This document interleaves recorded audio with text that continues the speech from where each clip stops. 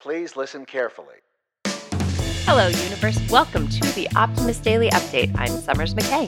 And I'm Christy Jansen, and we are part of the team behind the Optimist Daily, making solutions the news. We bring you reader-funded solutions news every day in order to change the tenor of news media, social media, and the direction of your day to help us all get focused on solutions. 7 days a week, we publish positive news stories written by award-winning journalists and delivered online to your inbox and through our social channels. And also, we are sharing these solutions in a commute-worthy, walk-worthy, home office-worthy, watch the deer who was just born in your backyard-worthy podcast. Today is Thursday, May 26th, 2022.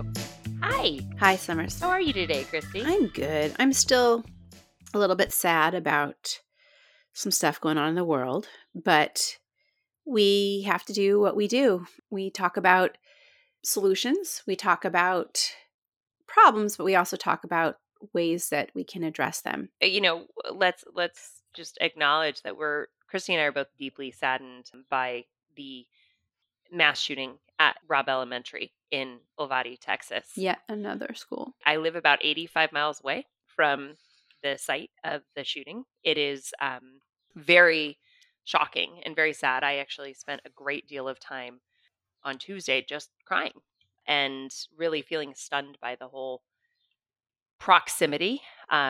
Certainly, I've been close before. I lived actually very close to Columbine. That is where I grew up. It seems that it has been a long run, and these things aren't changing in a positive way. But Christy, you actually pointed out that there was a really, really thoughtful tweet from someone that we both enjoy following. Adam Grant. And while the Optimist Daily did not share anything in reference to the shooting, because that is not what we do, will you just take a moment to read the Adam Grant tweet? Because I think that really captures a solutions mindset. Sure. Okay, so Adam Grant, on his Instagram today, he writes that on principles of gun safety, Americans are united. 81% support universal background checks. 87% want to ban gun purchases by those with mental illness. 80% reject concealed carry without a permit. Our descendants will be appalled that we didn't do more to prevent violence. And he says he's heartbroken by tragedies in Buffalo and now Uvalde. And the data for this comes from Pew. I just feel like it is a tragedy that we have the situation that we have in this country. It shows that there's a lot of pain in a lot of people. And it's coming out in the increases in gun violence in all different areas. These kinds of mass shootings are terrible, but there's lots of other shootings which are also have gone up in the last year. Mm-hmm. And America is on the very far outlier in terms of gun violence and gun death compared to other countries of our economic strength. Right. So there is something about our gun culture which is not working, not to alienate people who love guns and like shooting, but I do think there's something wrong with our policies, personally. Mm-hmm. I would concur. It's not working, and this is very, very sad. So here's what I retreated to. As I sat in my backyard, the house we're staying at, and I really did. I read this. I stepped outside, and I read that it had happened, and I sat on a rock in my backyard, and I just cried because it just broke my heart. And then I looked up, and I looked at the yard that I have been disallowing anyone to mow and sprinkling with wildflowers and letting things grow there. I saw the mom deer and her little tiny 2-day-old fawn sitting in my yard and all the wildflowers blooming. And that's where I found some solace. And that's where I found some peace, was knowing that there is still beauty on this earth and there is still beauty in nature, that we can find solutions. But for me, what I needed in order to be able to then go and pick my daughter up from school and then subsequently drop her off the next 2 days at school, my tiny little person, was being able to be outdoors and be spacious and know that the world is still beautiful, even though it is very, very dark.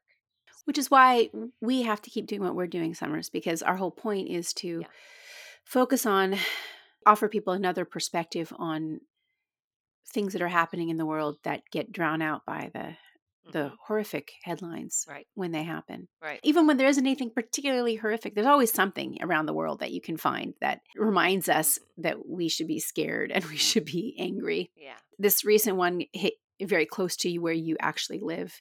It's very much in the news among all of us in Hmm. the United States and probably in other places too, but there's always something terrible going on.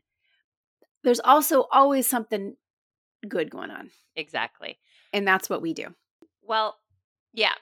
So, something good that is going on is that there is new research from the Abdul Latif Jameel Poverty Action Lab, which is a global research center based at MIT. Also known as JPAL. It shows a wide ranging benefits of summer youth employment programs. My headline reads: Summer jobs do way more than just keeping kids busy. Every parent knows they do not want to see their kids spending the entire summer in front of a screen. Everyone can certainly benefit from some time off, but too much free time can actually be a detriment, especially to youth and teens between the ages of 14 and 24. Youth have formative experiences which truly affect the rest of their lives, and it is important, especially for youth from lower income backgrounds, to stay busy during the summer. I know busy is one of Christy and my least favorite words, but we'll say productive and engaged during the summer. So, in the last 10 years, state and federal policymakers have focused more on using SYEP, which is Summer Youth Employment Programs, to improve systemic unemployment rates. SYEPs are generally municipal programs that give youth, mainly from lower income backgrounds, paid part time work during the summer. Findings have shown that these youth who are participating in these programs gain valuable professional skills, training, building their resumes, and help establish professional connections and mentorships. But more importantly, they have longer lasting overall improvement in youth's lives. They found from 13 studies looking at four American cities: Boston, New York, Chicago, and Philadelphia, that SYEP graduates or program participants increased their earnings and employment, or involved youth, many of whom are from lower income backgrounds and identify as Black or Hispanic. It had a long trailing positive effect in their employability and their income. Researchers found that the effect of SYEPs lowered arrest, conviction, and incarceration rates and had a lasting effect up to a year afterward. These findings from JPAL create a clear evidence based framework that policymakers across the country can draw upon to improve and expand summer youth employment programs that could in turn greatly help U.S. youths not only during the summer, but for the rest of their lives. One of the things that's interesting about this is that there's also evidence based on these studies that participating in these kinds of programs show evidence and improvement in social and emotional skills, in academic and career ambitions, as well as work habits and cooperation. So it's not just Mhm. employability and keeping them out of trouble, it also builds those softer skills that we need to be successful in society, whether you're going to work or going to school or just dealing with your community or your families even. Certainly, as you know, we all stare down summer. As a parent, you can get a lot of pushback from your children when summer jobs become a focus. But I think this will remind us all that regardless of where your child is financially, it's important that they are gaining those social, emotional, academic, and career ambitions through a summer employment. So I know what I'm doing this summer is I am offering a lot of cat care, dog walking available to all the 7th and 8th graders in my neighborhood. I'm hiring them simply to lighten my load, but also because I want these kids to all have the opportunity to have a job, right? And so if you can hire someone who's young and in your neighborhood to do something for you, hire a local kid to do your gardening, hire a local kid to help clean out your closet, hire people Mhm. if you can, if you're in the position. Not only should parents be putting their kids in employment, but those of us who can hire them to do something, think about jobs you could hire them to do. And I think actually this it's also great to have chores in your homes. Hmm. I mean, I was I learned how to do a lot of things before I Oh, yeah. was a grown up. Yeah. And by the time I was 14, I was basically running the show in terms of provisioning for the boat. Yeah. And When I first joined my family and we had preteens at that point, my chore chart got voted down and was summarily rejected by everyone. But with Brennan, nobody has a choice and she already has her chores. no, that's great. And why? Well, one of the reasons, and goes to my story. Turns out that watching a lot of TV, it's not that great for you on many levels, Mhm. including your heart. Somewhat ironic based on the weekend you just had, but yes. Somewhat ironic because I was like in bed all weekend and all of Monday as well because I was not feeling well. And I did binge watch. And in the last 2 years, I've done so much binge watching. I've gotten into terrible habits. Mhm. This article is making me rethink some of those things. The headline reads that keeping TV to less than an hour a day greatly reduces the risk of heart disease. Now, I don't know if that's going to be possible for many of us, especially in the era of streaming content galore, where you're just being always offered new series and it doesn't even pause. You don't even have to press a button to get to the next episode in some show that you happen to be watching. While I was sick, I got into watching a show called The Good Doctor. I'm a sucker for these medical dramas, I have to admit. Mhm. And there's no shortage of good things to watch. But is it really such a great thing? Yeah. Besides spending too much time inside and then not exercising or relating to your family members, TV can have other negative health consequences, according to new research, which shows that reducing our daily streaming dose could actually lead to significantly lower risks of coronary heart disease. Coronary heart disease is the buildup of fats in the coronary arteries, which narrows them over time and reduces the blood supply to the heart. But new research is suggesting that 11% of cases of coronary heart disease could be prevented if you happen to be a person who somehow magically avoids watching TV for more than an hour a day. Uh, I admittedly do not probably watch TV for more than an hour a day. Right now, I get like half an episode of, a show in after Brennan's to sleep, but I do let her watch. She's probably watching 90 minutes 2 or 3 days a week. Yeah. right. There's a few other associations that could be behind the television, including snacking while you watch TV, because when you're watching TV, especially when you're sitting for a long period of time, like on the sofa, couch potato thing, you're also often snacking on potato chips or something else, which is not going to take too much effort to eat. It's easy to not pay attention. Mindless eating. Yeah. Yeah. There's also a link that they've found between excessive watching time and adverse levels of glucose and cholesterol in the body, which is linked to diabetes and other cardiovascular problems.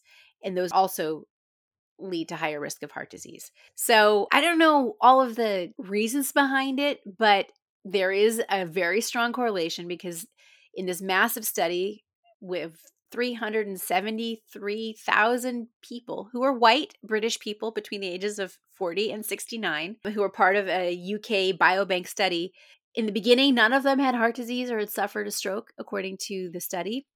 But 9,185 of them would later develop it. And so after factoring in body mass index, age, sex, smoking, diet, amount of physical activity, and level of deprivation, the team found that the more TV participants watched, the greater their chance of developing heart disease. So there was a real strong correlation, and those who watched less than an hour of TV were 16% less likely to develop coronary heart disease than those who watched 4 or more hours a day. Those who watched 2 to 3 hours a day had a 6% less chance. So the trend held across all ages, even considering genetic risk of the disease. So just keep that in mind as you are trying to get out of the COVID-induced binge watching habits that I know I've picked up and now I'm trying to put down. Mm-hmm.